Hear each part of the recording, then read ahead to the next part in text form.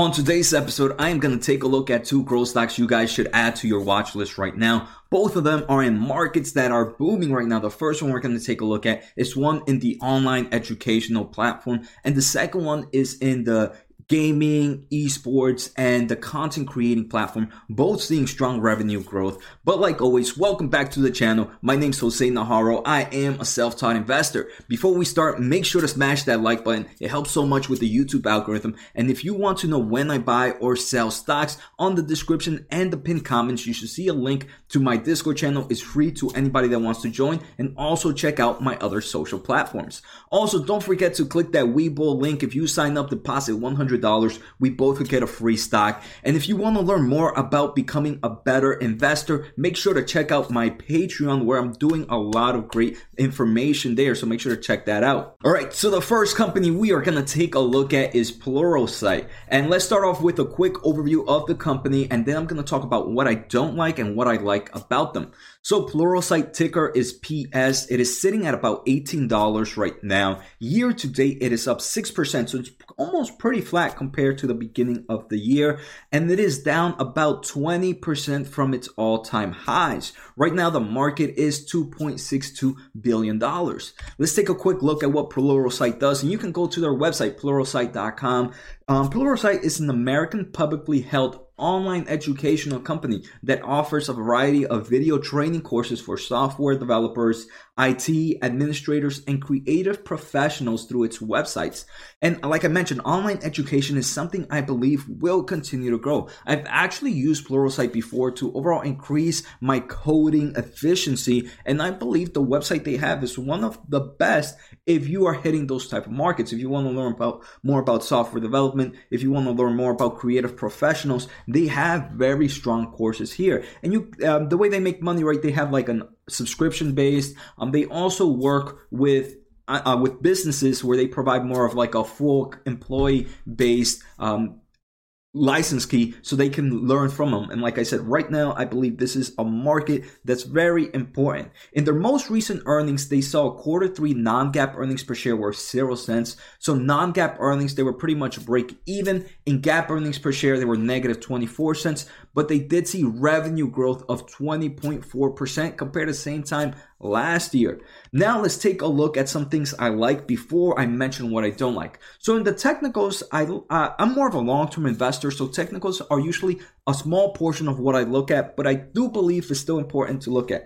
The first thing in technicals, I like that the stock price is not overextended at all. It is definitely sitting around its moving averages. The second thing is the stock price is sitting right now in heavy volume area. The stock price hasn't really moved much, so there's just been a bunch of volume building up through in this stock prices level since I want to say August of 2019. In fundamentals, I like that it's seen strong revenue growth. It's expected to grow 15.7% on average annually for the next 3 to 5 years. We saw this recent quarter was 20%. And for the next 3 to 5 years, it's expecting to grow 15%. This is revenue growth anything over 15% I consider a growth stock. It did hit positive cash flow from operations recently, and is expected to keep those levels in the upcoming years, which is good since they unfortunately are not GAAP profitable at the moment.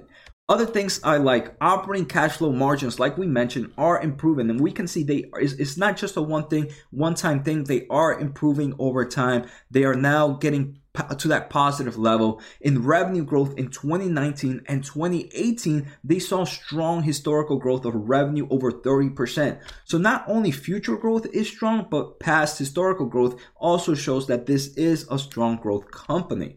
Now, if we take a look at their balance sheet, they have about $405 million in cash.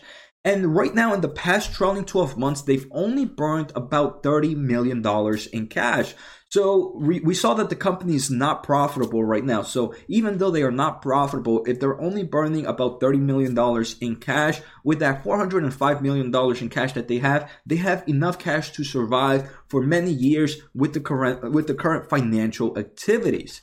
Other things I like are big whales have increased their positions. In last quarter, only 4 big whales had them in their top 10. Now 6 big whales have Pluralsight on their top 10. Another thing is 97 big whales have increased their position on Pluralsight and only 56 reduced their position. So almost a 2-to-1 ratio. For every one person, every big whale that reduces position, almost 2 new whales increase the position. We can see the total amount of shares have increased compared to previous quarter. Previous quarter, there were about 115 million shares by big whales. Now we have 117 million. So big boys are buying at these levels. Now let's take at the things that I don't like. Before we move on to stock number 2. Right now, like I mentioned, one thing I don't like is the stock price has not moved much ever since a big drop in July of 2019. So it's been over a year where the stock price hasn't done much for investors. We saw with a year to date of 7% returns.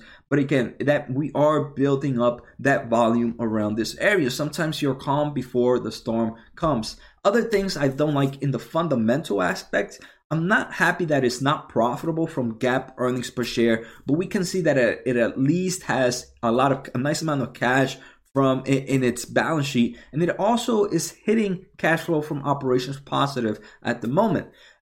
Regarding that cash flow from operation positive, it doesn't have much history of it being positive. So that's something negative, right? I tend to like it when it has a nice historical wave of positive from cash flow from operations. At the moment, that's not the case.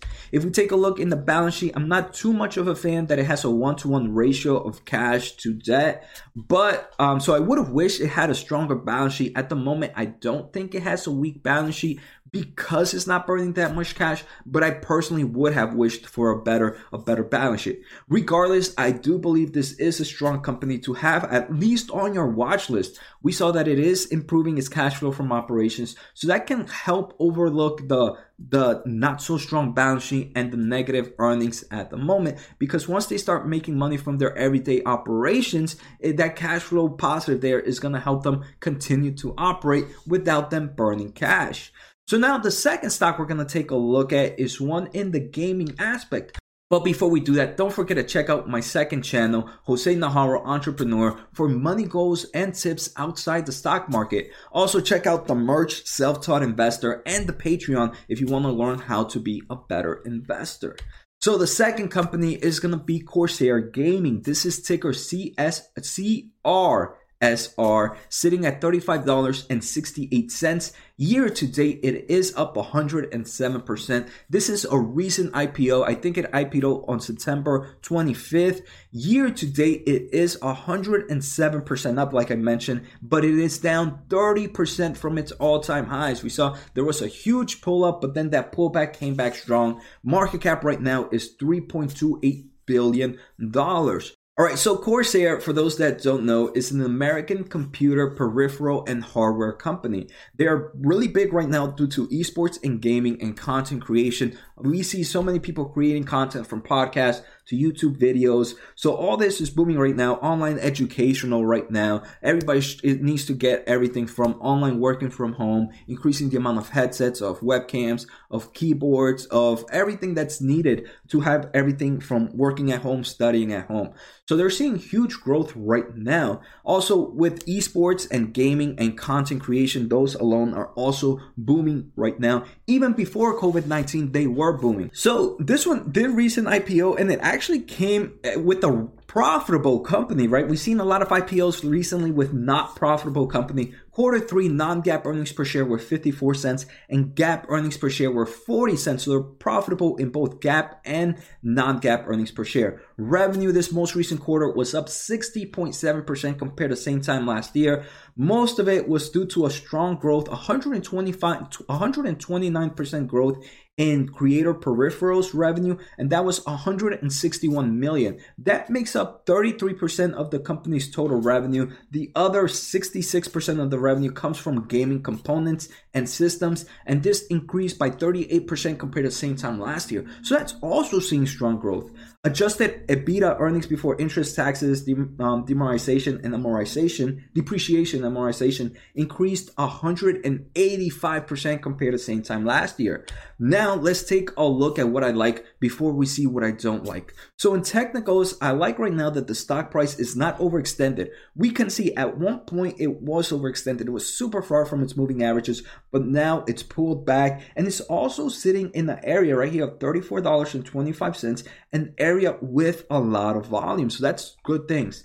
Next, if we look at the fundamentals, I like a lot about the company. The first thing I like, it is positive in cash flow from operations. It is positive in GAAP earnings. One thing I want to say is analysts don't expect much from the company. They expect 8.3% annual revenue growth for the next 3 to 5 years. I kind of believe that this might be an understatement. I do believe we saw the most recent revenue growth was over 60%. So how are they only expecting 8.3% revenue growth? That to me, I believe this is an understatement. Historically, it's also shown strong growth. In 2019, it showed over 15% revenue growth. And again, this was before the whole market, like before the whole COVID situation. So even before then, it was seeing over 15% revenue growth. Like I mentioned, that's a number. Anything above 15% is something I consider a growth stock. Operating cash flow margins are improving. And like we saw this most recent quarter, they are positive. So that's a great thing. Next, let's take a look at their balance sheet. I'm very happy that even though they have more debt than cash, this is something I can overlook because they are profitable in earnings and they are positive in cash flow from operations. So this is okay. They have a decent balance sheet. It's not a strong balance sheet, but it is a decent balance sheet based on their previous fundamentals that we look at. Their cash is actually increasing over time.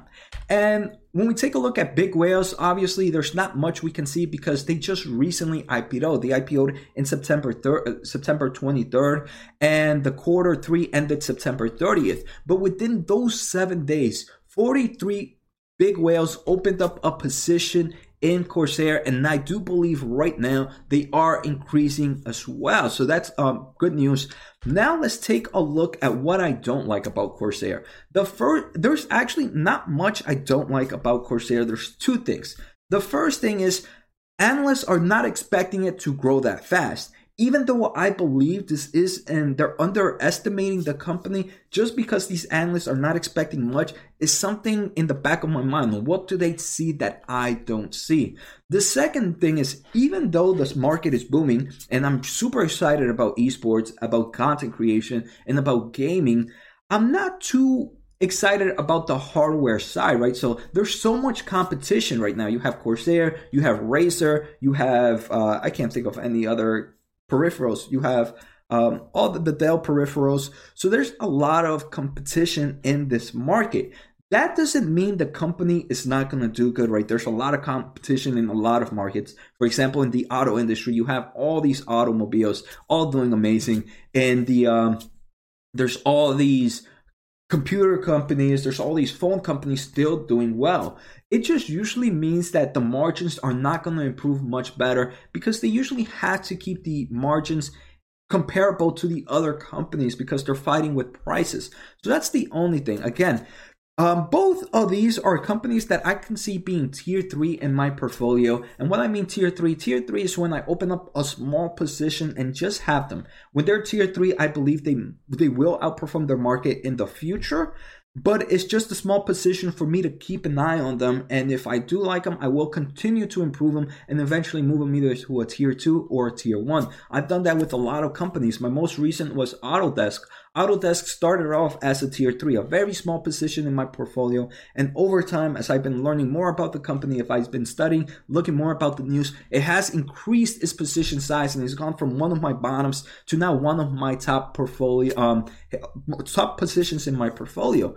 So I hope you guys enjoyed today's episode. Let me know what you guys thought. Take care, have a good night, and see you next time.